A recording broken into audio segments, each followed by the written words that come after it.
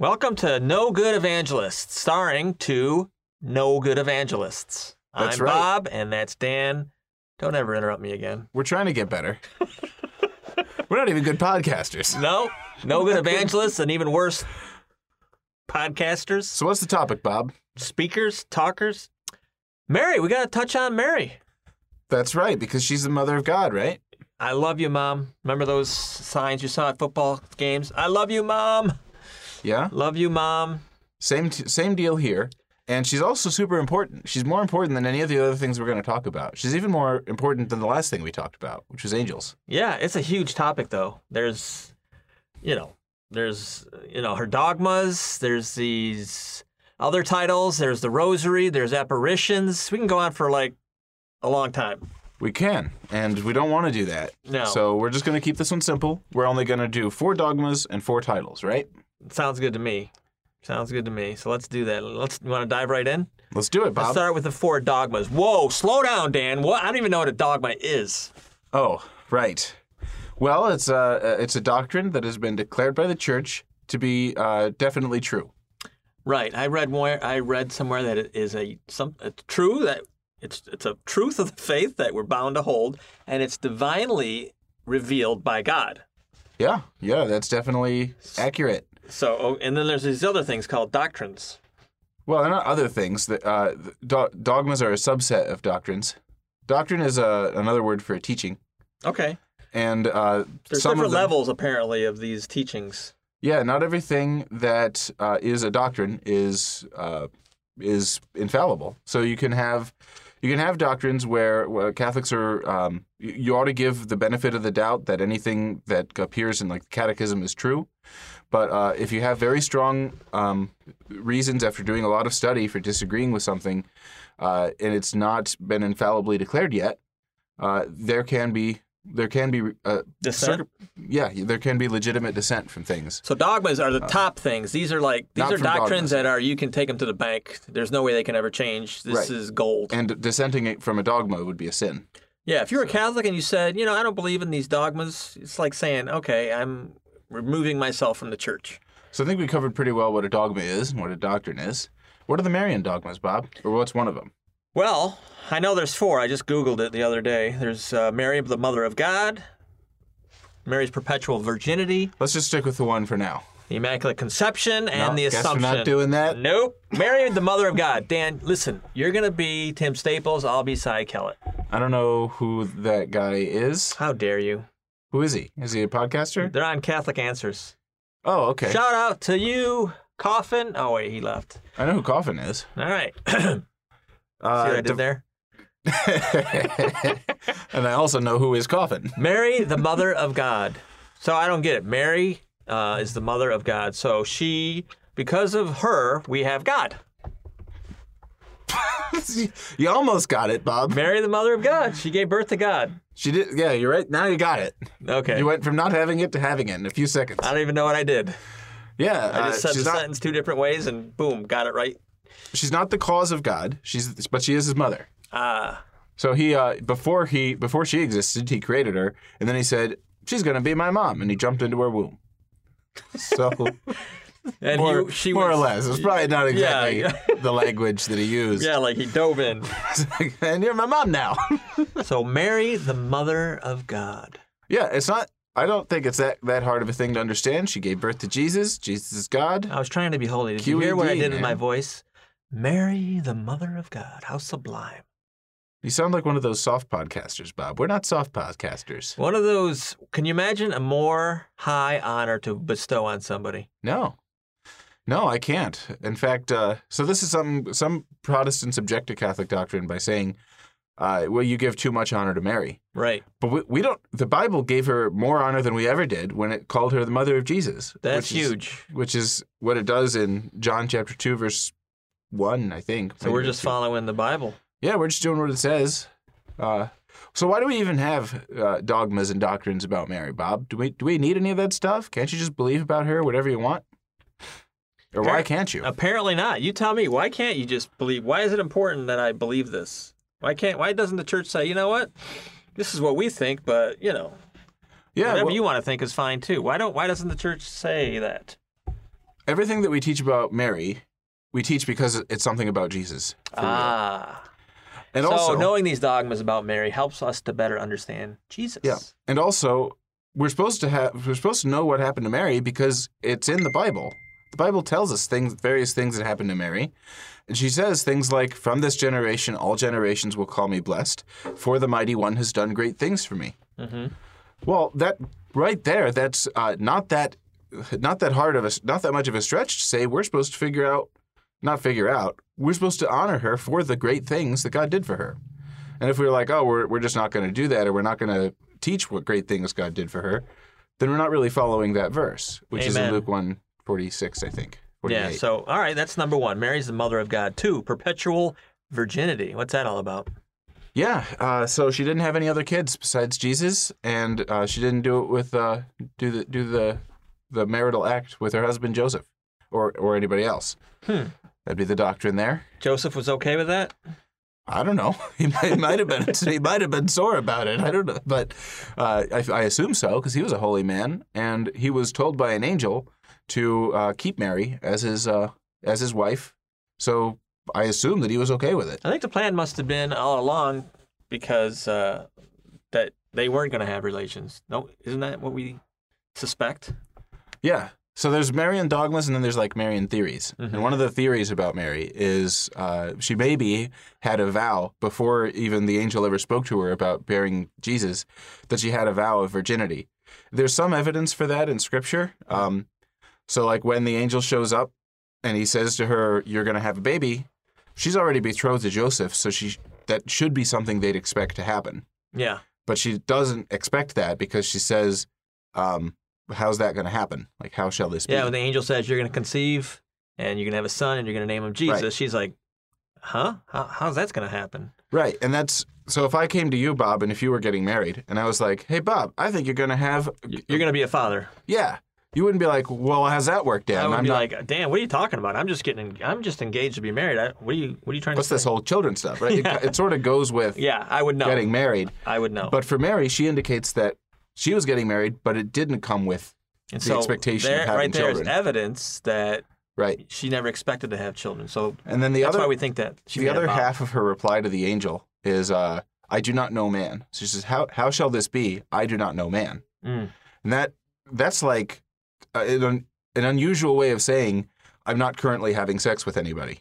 Right. She's like, she could have said that. She could have used like the present. She could have just limited it, but she said, "I do not." It's like saying, "I do not smoke." Right. You don't say that if you plan to. Right. You say it if you don't plan to. So there's two pieces of evidence right there. Mm-hmm. And then there was also some early literature by the church fathers about Mary said that she did have some sort of vow before she ever got wed to Joseph. Okay. So then then the question, of course, is why get married if you don't plan to have sex? That's a good question. Yeah. Well, and this is all theory, so you don't have to believe any of this stuff anyway. But if she did have some sort of vow, it would make sense that she would want someone to be a protector for her.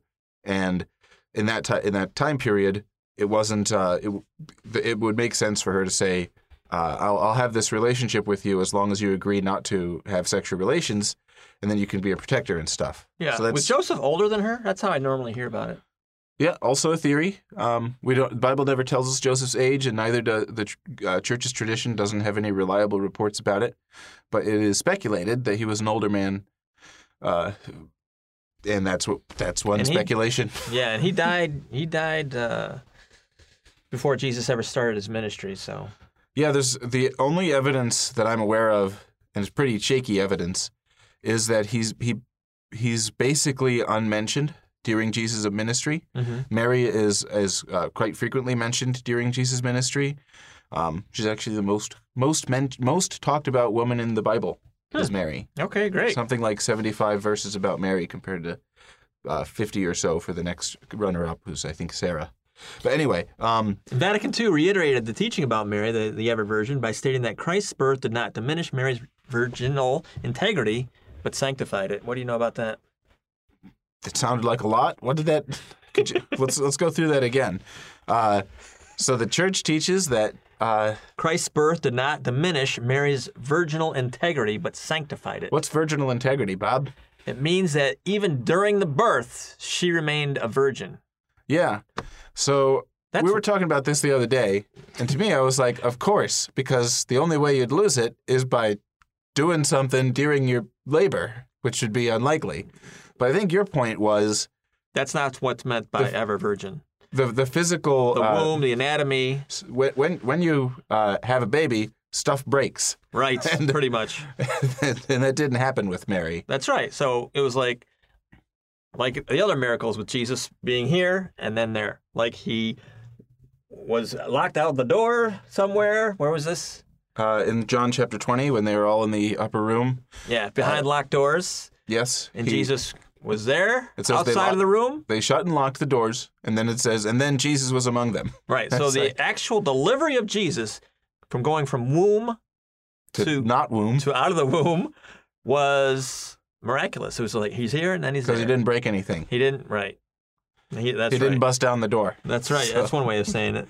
And the Catechism maintains that Jesus Christ, all right, we're moving on to another thing, that Jesus was Mary's only child. Protestants believe Jesus had all these brothers. They do, but he didn't. Or he did. He had people that are called brothers in the Bible, but it's very common in the Bible for people to have other relatives that are called their brothers. Abraham's nephew is called his brother. Paul calls all of the Israelites. He calls his brothers. Right. It happens a lot in the Bible, and we're not saying Jesus didn't have any relatives or close relatives. So it makes sense that some people would be called his brother, which happens in the Bible. Protestant would be like, why are you so hung up on her not having other kids? What would we say to that? Well, like I said, it's really a teaching about Jesus. So it's the Bible that tells us that Mary's virginity was a sign for the house of Israel. It says that in Isaiah chapter 7. The Lord himself will give you a sign, and it's speaking to Israel here. O Israel, the Lord will give you a sign. The virgin shall bear a child and name him Jesus. So that there's a number of things about that. One, a sign is it's a sign for the house of Israel, and it's not like it goes away after the a year after Jesus is born. So it's a sign she's not for a all virgin times. anymore. Right. It is a sign. So why did God choose that to make that a sign? He wanted there to be evidence for the people of Israel and for all time that the father of Jesus is no man, but it's God. And that diminishes if Mary has a bunch of other kids. It seems like he's just one in the line. She's like, well, you take my word for it, this one's special. Right. That's not, she had no other kids because Jesus' only sonship of Mary is a sign of him being the only son of God. So it's a perpetual sign for all of us, and that's her perpetual virginity. I also personally think it's a little bit interesting that it says, a virgin shall bear him and name him. So that happened afterwards. Not that long afterwards, but still, I think it's fascinating. Sure. No. All right, that's 2. The Mary, Mother of God, perpetual virginity. Number 3, the Immaculate Conception. Yeah, ask me a question about that, Bob. Yeah, the Immaculate Conception. When did that come about? When did it come about? Good question, because this is Mary's conception, not Jesus' conception. It's not referring to the birth of Jesus? Correct. Mary's conception. Right. In St. Anne's in Joachim, right? Yeah.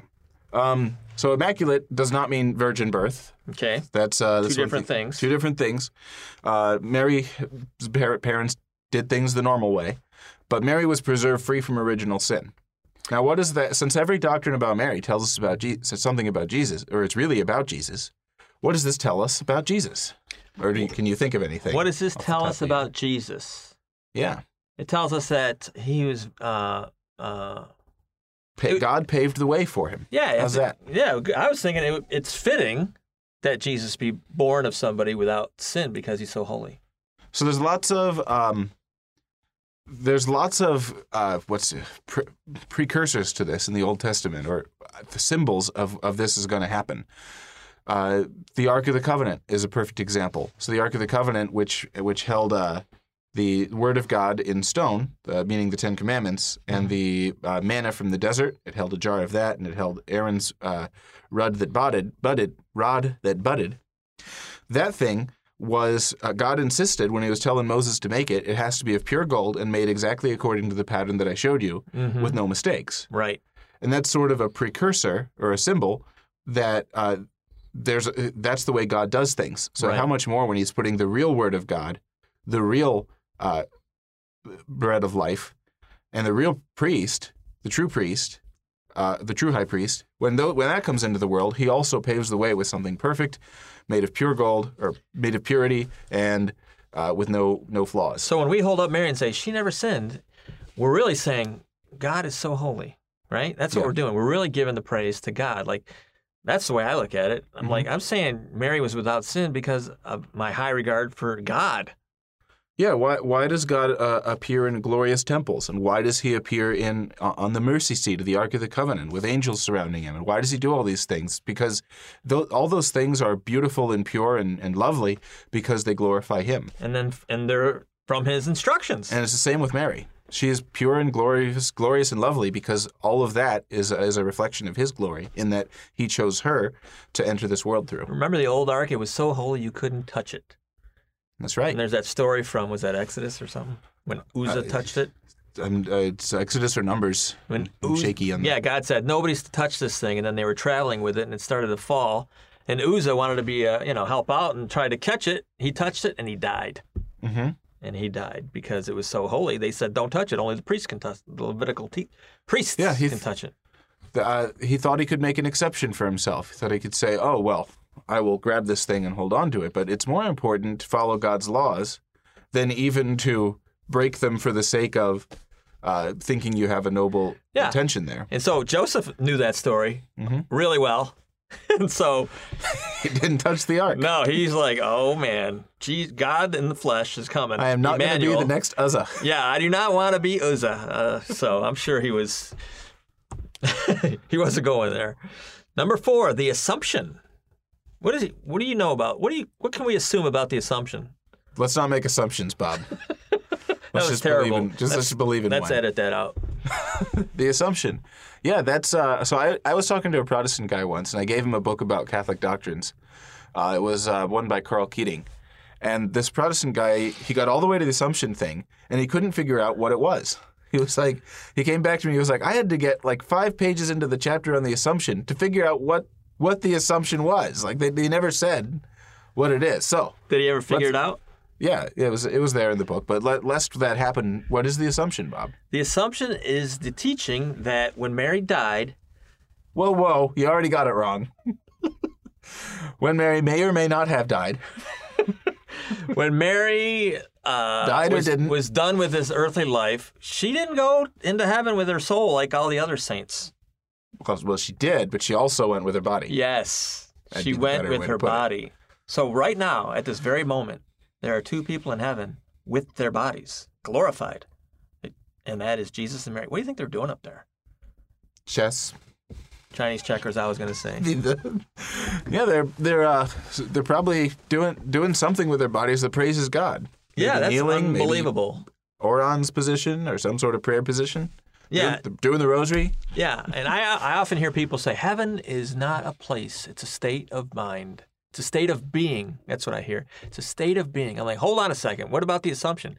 So it's got to be a place. If you got a body, you got to be in a place. Mm-hmm. So heaven is both a state of being and a place. Yeah, and there's very many things are states of being and also a place. Purgatory is an example there. So, Mary went up to heaven with her body, and that's a special gift that wasn't given to very many people. Possibly no others. Not very many people. It is a total of 0 besides her. Well, there is speculation that Elijah got to heaven with his body. Oh. The chariot came down and picked him up, and it says he went up to heaven. Whether that's the heaven, meaning the sky, or whether it's the real heaven. Or the beatific vision. Right. So it could have been him. And then there's also speculation that Moses was assumed into heaven. All right, so you might have a euchre game instead of checkers. It could be. They could be playing euchre up there. But yeah, we don't know. It's not dogma that they got assumed into heaven, but it's dogma that Mary did. Yeah. So those are the 4 dogmas, and those last 2 were like professed by popes, right?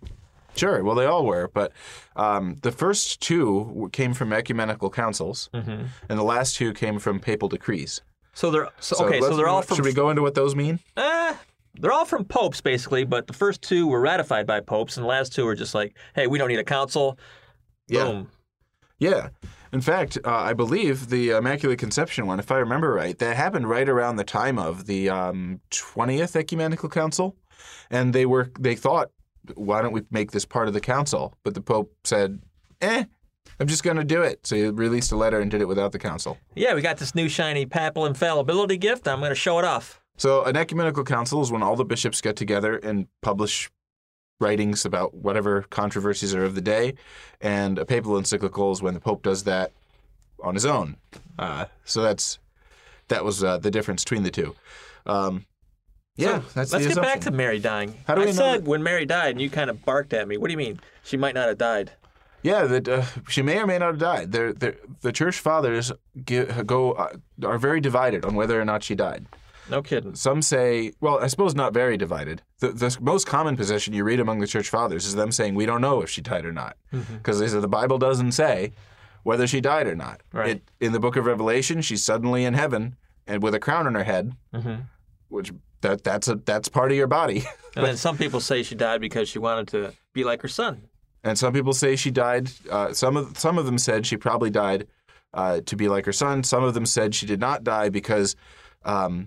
similar with the Ark story, the Ark disappeared, and there's no one to know.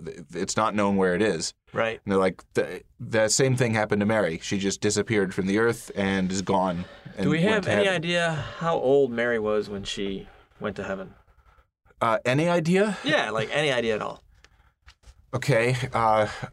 I think it's Eusebius of Caesarea wrote something called the Chronology of the Early Church, which is a list of dates when things happened. And he puts Mary's assumption in, I believe, 48 A.D., or what we would call 48 A.D. They didn't.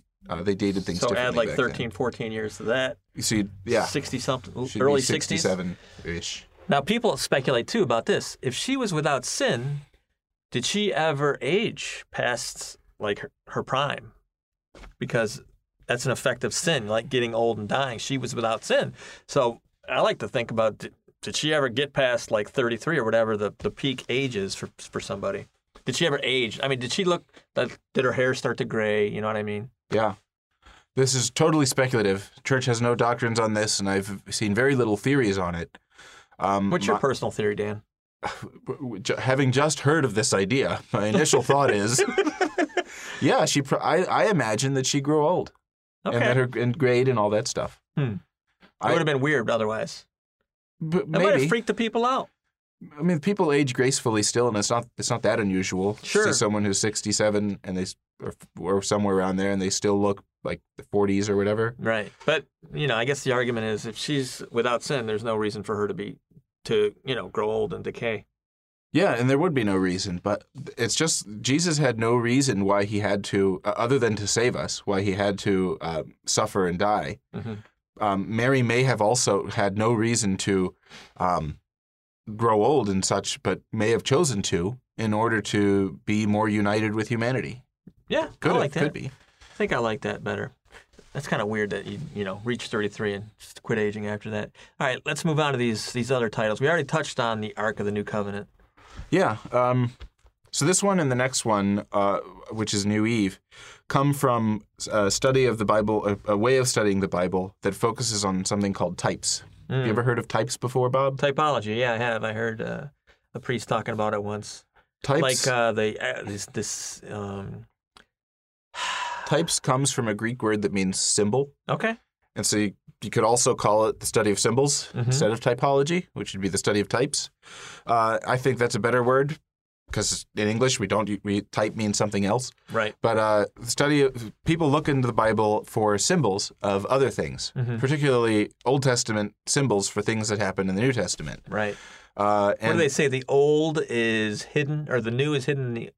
The new is hidden in the old, and the old is revealed in the new. I think Okay. it's concealed and revealed. Yeah. So new is concealed in the old, and old is But revealed it's in really the new. cool if you look for these things, and I'm sure the fathers did. Oh, yeah. And even St. Paul did it. They and, love the Bible so much more than we do. We're so distracted, but they would just study this thing all day. Yeah. Well, I don't know about A lot more than us. a lot more than us. They Yeah. didn't have Netflix. Even in the Bible, there are people who start studying symbolism in the Old Testament or in parts of the Bible that were written before they were around, and applying it to things that happened in their time. In the book of Maccabees, they bring up some prophecies from older times that were prophecies about other things, and they say this prophecy also applies to our time. Because like destruction and stuff that they saw prophesied for another person, they said, well, this is also happening to us. It's like it's a double meaning. Mm-hmm. And there's all sorts of evidence in Scripture that God intentionally wrote double meanings into things. Where a person has meaning for the time that they live in, like Adam, but there's also a secondary meaning for the New Testament, where Adam represents Jesus, and Jesus is called the last Adam in the book of First or Second Corinthians, because he came from God, like Adam. Adam was also he's also called the Son of God in Luke 1:1, and so is Jesus. And then there's a couple other things that they have similar, like they're both at the start of their respective testaments. God made a covenant with each of them. Mm-hmm. So the study of typology suggests to us that the Ark of the Covenant is a symbol for Mary because of things I went through earlier. It held the Word of God in stone. It held the manna, the bread of life that God gave to the Israelites, and it held the priestly rod, the rod of the high priest. Well, Jesus, those are all symbols of Jesus. Yeah. So it makes sense that the thing that carried them is also a symbol for the person who carried Jesus. And there's all like these there's all these parallels too in 1 Samuel, I think, and Luke, where it talks about David dancing before the ark, and then you read about Mary visiting Elizabeth, where the child within Elizabeth dances in the womb, John the Baptist. So there's all kind of cool little things. The Holy Spirit will overshadow you, which is what he did with the ark. It says that it was overshadowed with the glory of God. And then she stayed for 3 months. Whenever he appeared to them, he would. There was a couple things about how long. Mm-hmm. Yeah, there are many things that indicate that the Ark of the Old Covenant was a symbol for the Ark of the New Covenant. Yeah, some other things like typology, like the manna is a type of the Eucharist. Then there's Eve. And then there's Eve. So Eve is, like Adam is a symbol for Jesus, the most important man at the beginning of the Old Testament is a symbol for the most important man at the beginning of the New. So also with Eve. She's the most important woman at the beginning of the Old Testament, and she's a symbol for Mary, the most important woman at the beginning of the New. And everything in the New Covenant is superior to the Old Covenant types. Right. And that's another piece of evidence for the Immaculate Conception there, because one of the greatest gifts that Eve was given was to be created without any sin. Mm-hmm. She chose to sin later, but she didn't have any before that, and it's similar with Mary. She's even greater than that. She's called the most blessed of all women, because not only was she created without original sin, but she also chose to obey and to do the mission that God gave her. And she was created full of grace. Was Eve created full of grace? She was. Okay. And then she sinned. She got rid of it. So even if you're full of grace, I guess you can still sin. Yeah, it can happen. If you can choose to throw away the gifts of God. All right. Well, God has free will. Can he sin? No, because he's the standard of goodness. He's the standard of goodness. Whatever he does, that's the definition of what's the good thing to do. So if he did something, it wouldn't be a sin. Let's not go down this rabbit hole. All right. Let's get to these other two titles. Co-redemptrix and mediatrix. Of all graces. These, like the other two, these would be theories rather than dogmas. Right. Protestants really would have a problem with these two.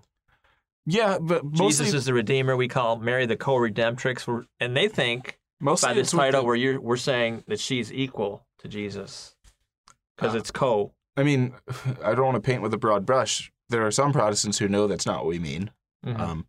But yeah, in my experience, it's mostly the terminology that they seem to disagree with. Because if you said Mary played a pivotal role in salvation history, they wouldn't have a problem with that. But then if you say, okay, well, that's what co-redemptrix means, and they're going to say, well, now you put the word Redeemer in there, and it's no good.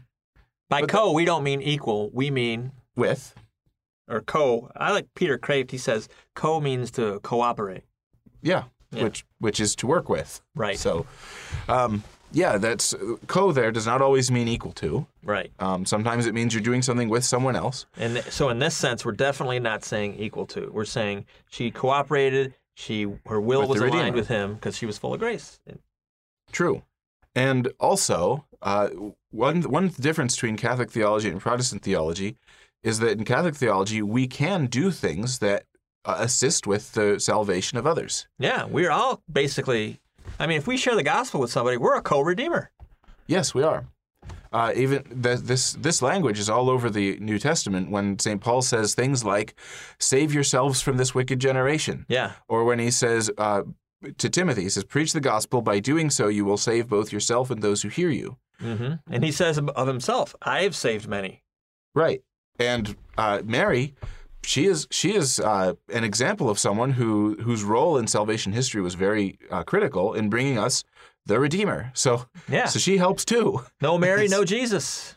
Right. And if you know Mary, you know Jesus. That's right. So what's the other one, Bob? Final one, mediatrix of all graces. I don't get it. What's that supposed to mean? Well, mediatrix is someone that something goes through. Okay. Well, that's what a mediator is, and then trix is just the feminine ending. Okay. So Moses. The Bible says we have one mediator between God and man. I guess this is something different. Well, yeah, no, that's a good point. Just like it says we have one Father, it also says we have one mediator, and yet within that one mediator there are many mediators. Yeah, and within that, just as within that one Father, God, there are also many fathers that represent God. Because we are in Christ. Right. Right. And so the Bible also says that other people are mediators. In addition to saying we have one mediator, it also says that Moses was a mediator. In Galatians chapter 3, it says he was that an angel gave the Ten Commandments to a mediator, Moses, who then gave them to the Israelites. That he was the mediator of the Old Covenant. So why does that say there was one mediator between God and men, and that's Jesus? Because all mediation that we do in this world of anything good comes through Jesus is the ultimate one who's letting us do that. Okay, so we're mini mediators within the bigger one. We're just participating. Right, and so Mary, the doctrine of mediatrix of all graces, says that she was given. She's the one through whom all graces came. Right. Who did all? That's Jesus. He's the one who came to us through Mary, and with him came all graces to us. Now, do all of these graces come through Jesus or the Holy Spirit? Yeah, well, they're so close together, man. You can't get the one nature. It's inseparable. Right. They have They are the same substance, same thing, same nature. Just different people within that one thing. Yeah. So, and we talked about that before. Yeah. Let's not. We don't have to go into the whole Trinity thing again. So this is great. I think we should wrap it up here, Dan. All right, Bob. Do you have anything to add, or you want to go into your final thoughts? Yeah, I think pray the Rosary for the sake of evangelization. Mary is the star of the new evangelization, and if we use her Rosary and if we meditate on the great things that God did for her, we can become instruments of grace for others, as she was an instrument of grace for us. So yeah, pray to Mary, use the Rosary, and then go out and evangelize. Pray the Rosary every day. I do it, and I talk to her, and I ask her for help, and if ever I'm struggling with lust, say 3 Hail Marys. That works. So she's there for you. She's your mom. She wants the best for you. She's got maternal care like you wouldn't believe. So make Mary a part of your life. God bless you, folks. Peace be with you.